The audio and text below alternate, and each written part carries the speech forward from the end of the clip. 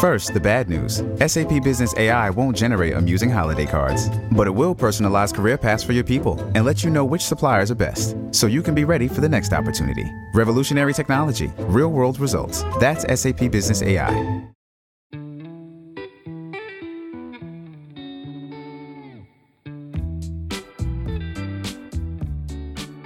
Growing a business in any capacity is hard, but trying to tap into a foreign market can be exceptionally tricky.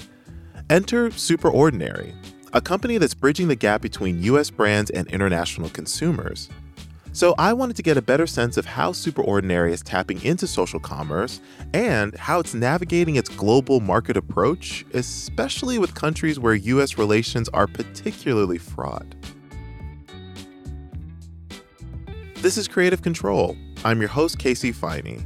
Each week, I'll be unpacking the driving forces and people shaping the creator economy and what it all means for its future.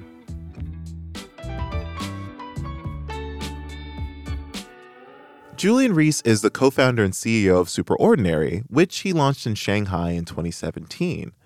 The company acts as a liaison of sorts between U.S. brands and international markets like China. But SuperOrdinary has a specific focus on social commerce, which has created a unique opportunity for creators. Julian, so thank you so much for being here. I think SuperOrdinary is such an interesting company. You started your career as a hedge fund manager, and then you founded SuperOrdinary, which is a very different profession and career path. So What led you to start SuperOrdinary? It was one of these things where I'm a big believer in fate. The world's going to take you where it's need to be. And in SuperOrdinary, I kind of stumbled upon the idea where I was very curious. And as an entrepreneur, you constantly are having to be curious. And I saw this opportunity where in China, when I was living in Hong Kong, that this was becoming the largest market in the world. And all these incredible brands that I saw in the US weren't available. And I was curious why. So I moved over to China and started figuring out, could I build a business about selling products into China using social commerce and using creators? So 5 years ago, that's how it started. And it's been like a crazy journey ever since then. I guess, how would you describe the social media influencer economy in China, like versus the US? Because I know in China, they're heavy on e-commerce. That's something that's been ingrained in their culture in a way that the US is playing catch up. That's right. I think the major difference you notice when you are in China is that there are no websites. In the US, 80% of the websites are these individual www.xyz.com, where in China it's made up by these mega platforms such as Alibaba's Tmall platform, the Taobao platform, Xiaohongshu, which is Little Red Book, and then obviously WeChat and Douyin, which is TikTok in China. So there are these mega platforms which are representative of most of the volume. Whereas in the US, you have Amazon, you have Walmart.com, and then you have all the individual websites. So when you think about social commerce in China, it comes in the form that, first of all, everyone is an influencer, everyone's a KOL, everyone's a creator. And I think they were really 3 or 4 years ahead of the US in this fashion. So WeChat was really a super mega app that you could do everything through that one individual app. So imagine if you had WhatsApp and you had commerce functionality and payments functionality and browsing functionality. All of these websites and apps were able to do all these different functions. So the idea of these influencers was really born out of the commercialization and the willingness to really work. Interesting. I'd love it if you could just tell me a little bit more about like how SuperOrdinary works exactly and how it fits into this larger ecosystem. Yeah, so I would classify SuperOrdinary in its infancy as a B2B2C company where we sit in between. So many alphabets. Yeah, so I'm going to just confuse you. And then a Z to P. No. So anyway, so a B2B2C company is really a company that sits in between a platform and the consumer. We're able to facilitate and really create a business around helping brands operate on a certain platform. So if we were to list, I'm going to use Amazon as an example. If we bought a Chinese product and put it onto Amazon today, and that had no awareness in the US whatsoever, it wouldn't be surprising that there would be zero sales. So in order to build a brand, we see ourselves in China as the brand manager of that particular brand. So for example, our first brand was one called Pharmacy, which was a very small brand in the US at the time, had zero social listening, zero awareness. And what we did was really act as if we owned the brand. So really starting to tell the storytelling, where the brand came from, what the reason for being, and started to really start building the brand slowly. We would work with creators and get them to endorse the brand, give testimonials. And it was what we call the 0 to 1 strategy. And the way that we work with a brand is we buy inventory from the brand, we ship it to our Hong Kong warehouse. And then once the brand starts making sales on these various platforms, we would then facilitate the logistics to get the brand to the end local consumer in China. But I think what's happened, and as the brand has started to grow, is that we start to register these brands in what we call the general trade market, meaning that they are China FDA compliant. And then we can start working on many of the local platforms in China. So deliver them to brick and mortar stores like Sephora. We're able to work with the local TikTok accounts. So TikTok has exploded over the last 18 months in China. TikTok is actually, in terms of volume in beauty, is now bigger than Alibaba. 2 years ago, it was non-existent. So for those who are listening and thinking about what's going to happen in the US, there could be some interesting leading indicators of what could happen. So now as a company, we operate under 30 brands in China. We have our own studios in our offices in China, and we do end-to-end marketing. And to the point now that we're one of the largest players in the beauty sector in China, especially in the indie beauty category. That kind of answers my next question, because I was going to say, I mean, as a go-between for brands, essentially, what kind of returns are you seeing? Because operating in China is no easy feat. I mean, we're going to get to the government issues and like the tensions between the US and China, but there's so many layers to this. So it sounds like the juice has been worth the squeeze, so to speak. But I'd love to hear a little bit about what are the returns? Like what kind of growth have you seen both in the brands and in SuperOrdinary in this really interesting model? Yeah, so the business has grown over the last 4 to 5 years into several hundred million in revenue, and we continue to grow. I think the organic growth of our brands has been incredible. If you look at the beauty market from 2016 to 2021, I would say that the average compounded growth rate has been roughly around 20%. In 2021 to 22, because of the pandemic, it dramatically slowed down. But now we think that the normalized return will get back to the 10 to 15% range. And we think that's a very healthy growth rate. China, for all intents and purposes, is the largest beauty market in the world, and many brands are not there. But the one thing I would say is it's a very technical market. So unlike other markets, it's all about cost, marketing expense, channel costs, logistics. It's a really, I would almost call it mathematical, because to operate in this market, you really need to know what you're doing, because any change in supply chain cost or taxation will really affect your business. So as a company, SuperOrdinary has really been focusing on getting to know our brand partners exceptionally well. I know all our brand partners, CEOs and founders, and we have to build these really strong relationships, because sometimes the going gets tough, because the market, it's not like the US market, which is very consistent growth.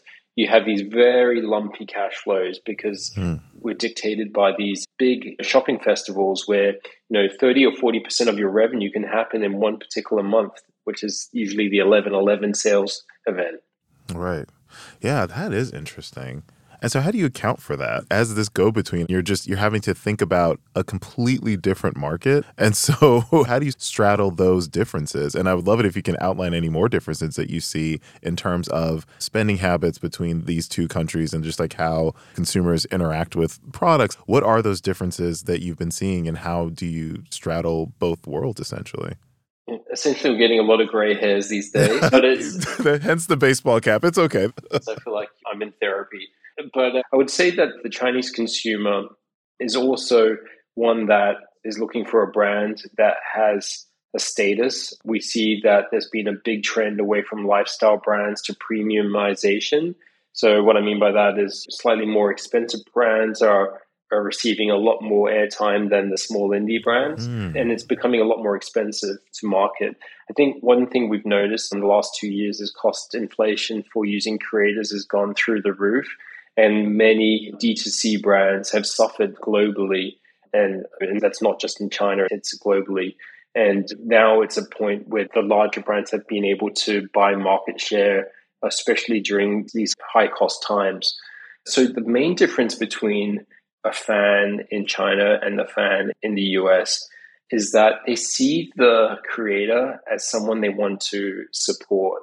I actually call it the supporter economy. From the way that they consume is that they always want to support that person. So you have these influencers that they follow on a daily basis because it's almost entertainment. And if they don't follow them 7 days in a row, they don't get that bonus point on the platform.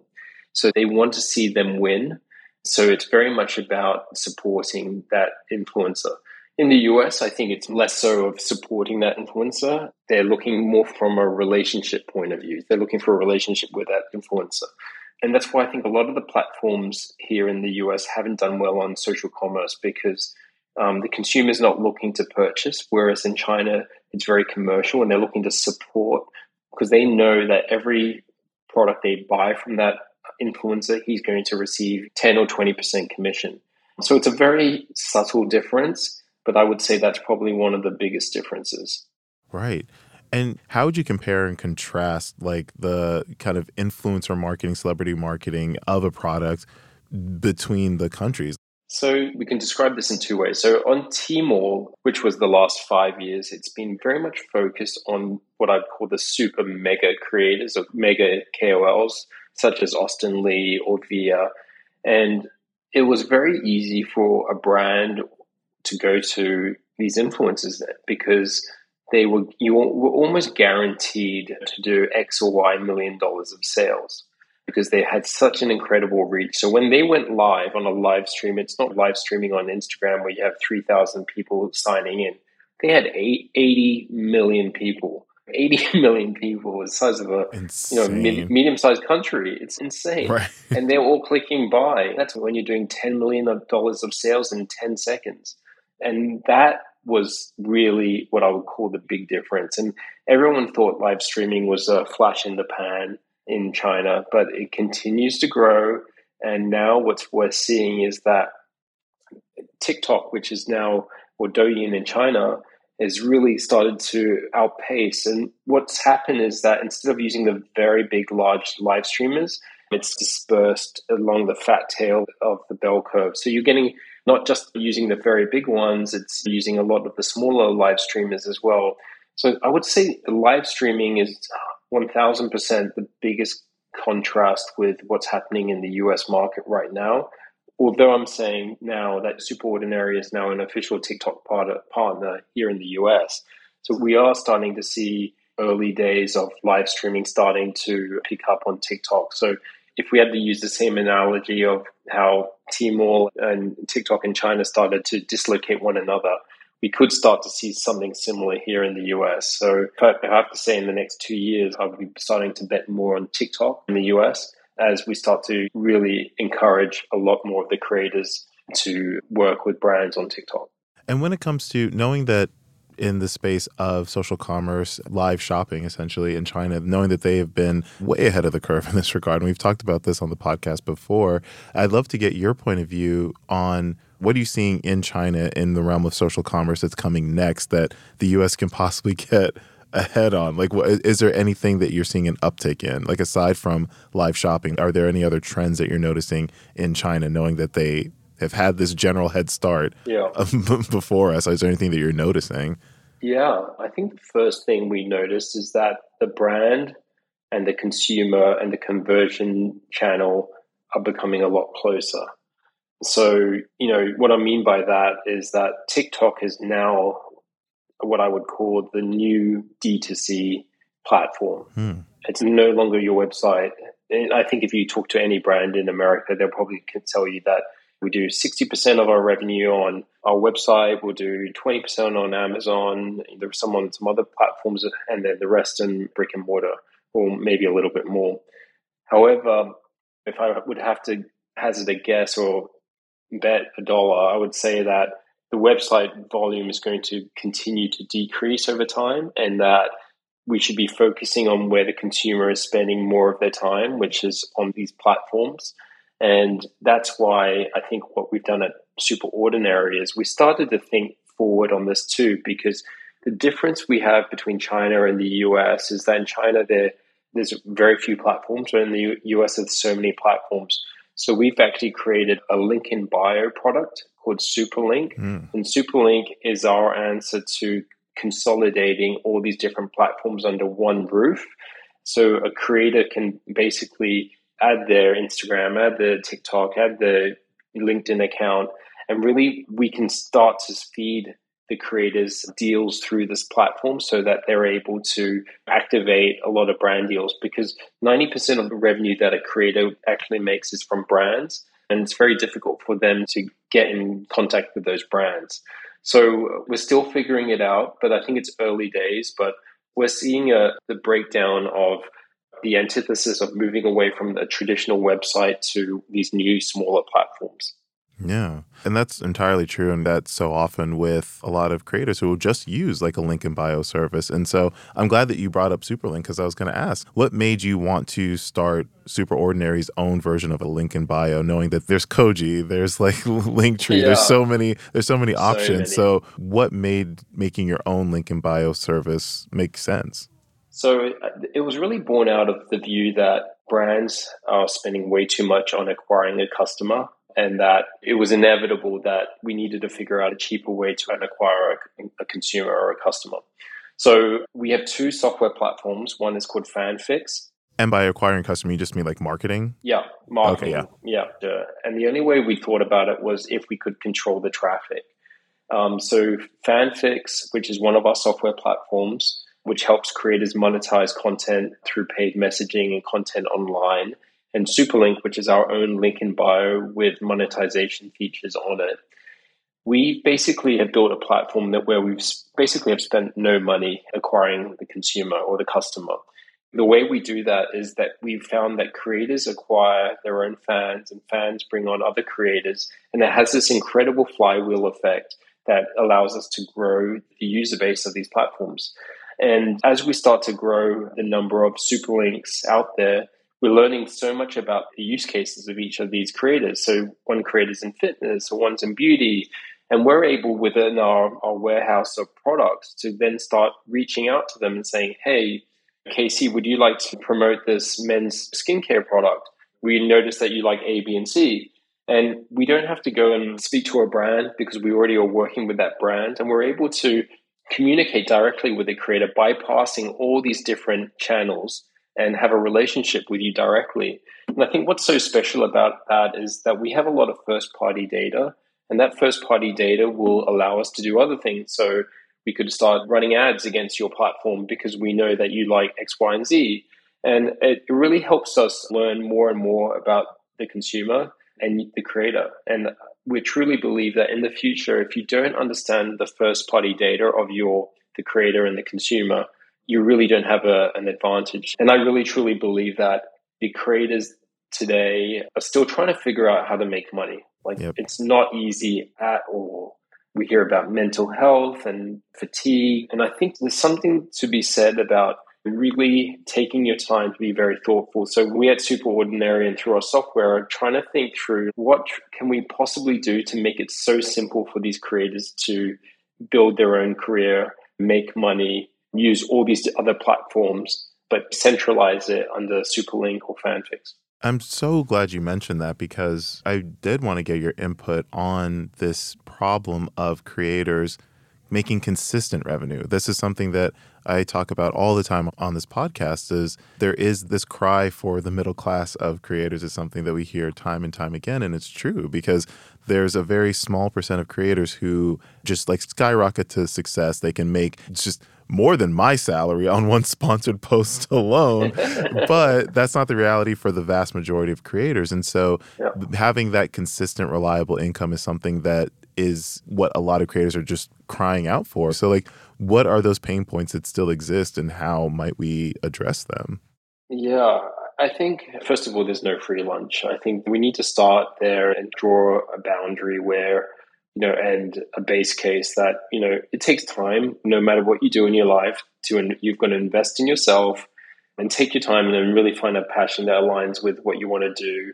Because if you don't, I think ultimately it's not going to work. So I think what's happened in the creator economy is we've had this incredible oversaturation of the number of creators coming to market, thinking that they too can be Charli D'Amelio or these large creators. And I think that's a unrealistic expectation. So what we try and think through with our platforms is really think through what are the low lift opportunities for a creator to monetize themselves. So whether it's selling products or whether it's message blasts or doing live streaming, we want to create these tools all in one software solution for these creators. And what we want them to do is to build up their audiences on all these other platforms, whether it's TikTok or Instagram or Snapchat, and really help them monetize themselves on Superlink.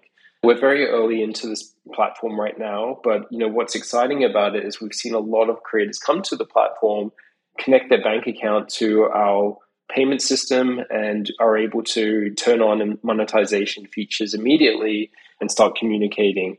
They may be offering advice or an astrologist giving a reading. It's these types of things that we see as a service that we're providing to these creators. And what we've noticed is many of our creators now live outside the US. More than 50% of our revenue is coming from creators in the Middle East, in the UK, and in Asia. So I think we've discovered product market fit, which is always something that is a challenge. But I think the middle class is where you should always be thinking in terms of the long tail, because the big creators are serviced by their own managers and their agents, but whenever you think about a business that's based on the long tail of anything, that's when you have real opportunity. We're going to take a quick break, and when we're back, we'll hear more from Julian about where SuperOrdinary is going next.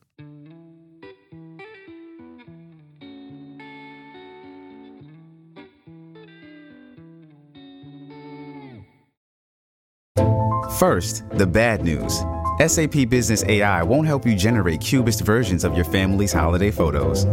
But it will help you understand which supplier is best to help you roll out your plant-based packaging in Southeast Asia, or identify the training your junior project manager needs to rise up the ranks, and automate repetitive tasks while you focus on big innovations, so you can be ready for the next opportunity. Revolutionary technology, real-world results. That's SAP Business AI.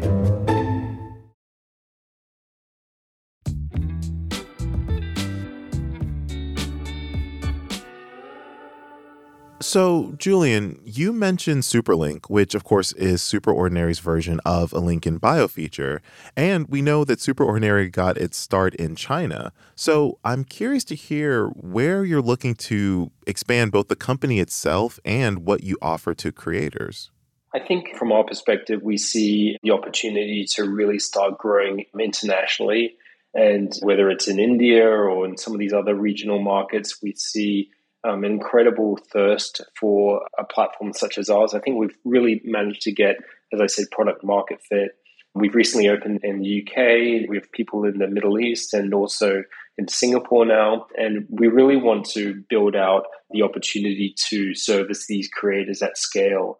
And why it works so well with SuperOrdinary with our brands is that all of these creators are looking for brand deals, and we're starting to bring and match these brands directly with these creators. So I think it's a very exciting space to be in. The channels are starting to get blurred, and one creator can speak to 50, 60 different countries. So the future for SuperOrdinary is really about creator commerce and the consumer.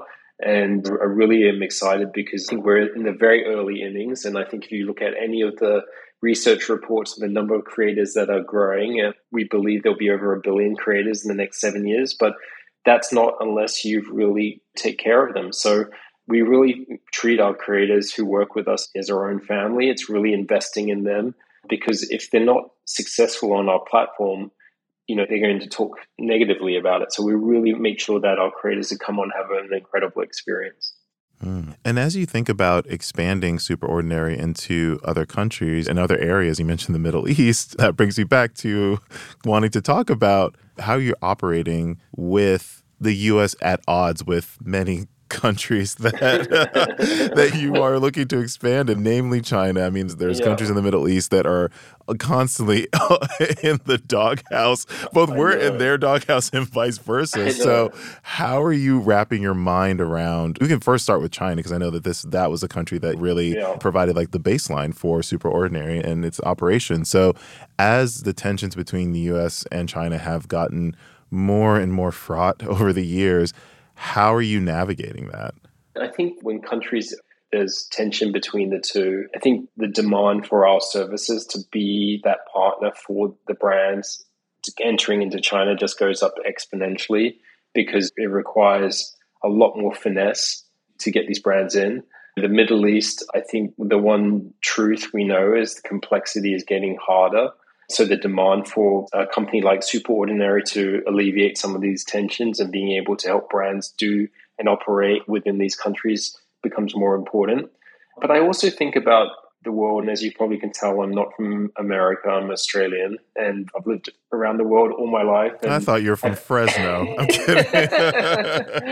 and I think the one thing is, you have to think about the world in unison, as some markets will go up and some markets will go down, but collectively we believe that the creator economy is heading to the top right, and so is the beauty industry. So you have to really back what we call like these super mega cycles, and we generally believe that you have to have exposure to each one of these markets. And if I had to tell my investors or my board that we don't have exposure to the biggest beauty market in the world, they'll be like, are you crazy?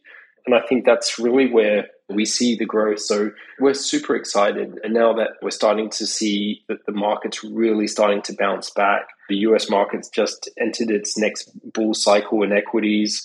We're pretty optimistic, I would say, given how negative the world's been for the last 2 years.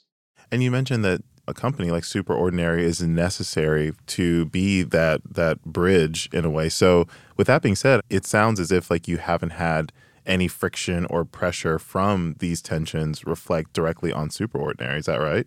Yeah, I think we've always been a really honest and trustworthy partner for brands. We hire local. We really truly believe in supporting the local economy wherever we are. We employ close to 300 people in Shanghai. And I think we have a really strong reputation of helping and build value for our employees. So I really am super proud of what we've come from and continue to do so. And I think as we enter these other markets, the proof is really when, I would say, some of it's turnover. We have a very low turnover rate. But I'm excited to see where the next 5-10 years take us. And where do you think those next 5-10 years will take you? It's funny, like I look at the demographic growth of where some of these markets, India certainly excites me. Mm-hmm. I think India, by and large, I think it feels very untapped in a way.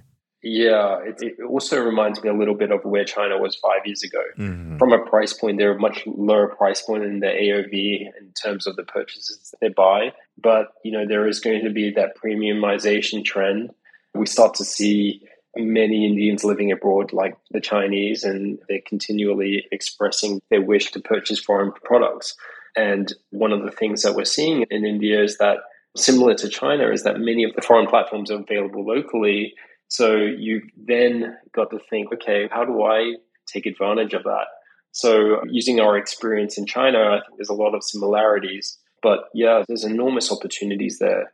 And also, I think there's an opportunity also in the US as we start to see that seismic shift moving away from direct-to-consumer websites to other platforms. So we're positioning our business to really be able to take advantage of top-of-funnel activity through the creator space. And then also, as we start to see channel attribution move away from traditional websites to Amazon and TikTok. So we're always looking for brands that, one of the shout outs is I really look for brands that we can bring to these other markets and be their trusted partner and continue to work with these brands in more interesting ways.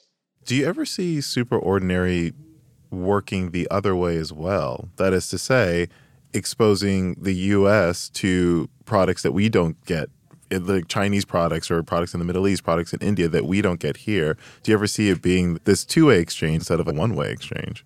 We've actually recently started to see the demand for Chinese products in the US. Yeah, there's of course. a really interesting brands that have been developed, which I'm really excited about, especially in the food category. You've seen some incredible. Yep. I was just going to say, we see it like the globalization of food. That's really the tipping point for so many other industries. You see it on TikTok, so all over social media, like people talking about like different snacks and whatnot. Yeah. And I think you're out in LA, I'm in New York. Like we're exposed to different, like Chinatown and Koreatown, and like I can hop on the subway and get like authentic food from a different country. But there's a lot of people who don't have access to that. You can get dumplings delivered to your house. And we just had dumplings in the office. It's crazy. And I think if that's a measure of success by how brands are getting in the hands of foreign consumers, I think that's really exciting. I don't remember a time I come home and I've got 3 boys and they're cooking dumplings at home. I'm like, where do you get this from? And they're like, they just bought it on Apple Pay on TikTok and off you go. It's exciting. And why not have Chinese brands in the US and cosmetics and beauty? But I think that will take time to grow. But I think now that the quality has improved so incredibly in the factories in China, I actually think most of the clothing in the world is made in China still. So it's not too often, it won't be too late till we start to see more Chinese brands. Nice. And considering everything that we've been talking about and really thinking about like how much SuperOrdinary has evolved in a relatively short amount of time, and you said like it's been like 5 years since you launched, I guess like what place do you see SuperOrdinary having in the creator economy in the next 5 years? It's been 5 years since you launched. So what place do you see for your company in the next 5 years in the creator economy? Look, one of the things I'm really excited about is being able to control the top of the funnel for our creators and for our brands. In my wish list would be for Superlink to have 50 million to 100 million users on Superlink. It's a big, audacious goal, and it's our smallest part of our business so far. But for us to be able to use that platform as a way to connect creators with their consumers and help these creators monetize themselves so that they can be self-sufficient, I think there'll be an incredible dream of mine to really help creators monetize themselves and help find a job. Because I think the disruption we're seeing on a daily basis globally is that people are losing their jobs because productivity gains from using AI and other software. So we've got to be pretty considerate about how can we help others. And I think if we can figure out ways to do this at scale, I think there'll be an incredible achievement. Okay. 100 million on Superlink. You hear, listen, I'm holding you to it. In 5 years, I'm going to check in. And if you don't, then... Casey, I'm getting you to sign on after the show. Yeah. Sponsored by We'll see. Superlink. I know, my God, could you imagine? But Julian, thank you so much, man. I really appreciate it. Yeah, doing really cool stuff at SuperOrdinary. So I'm glad we got a chance to chat. Yeah. Yeah. Look forward to catching up next time in person. Of course. No, for sure. For sure.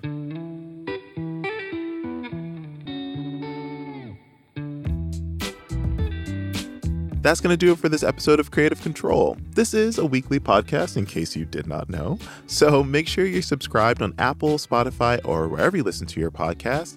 And as always, make sure you rate and comment as well, because I love to hear from you.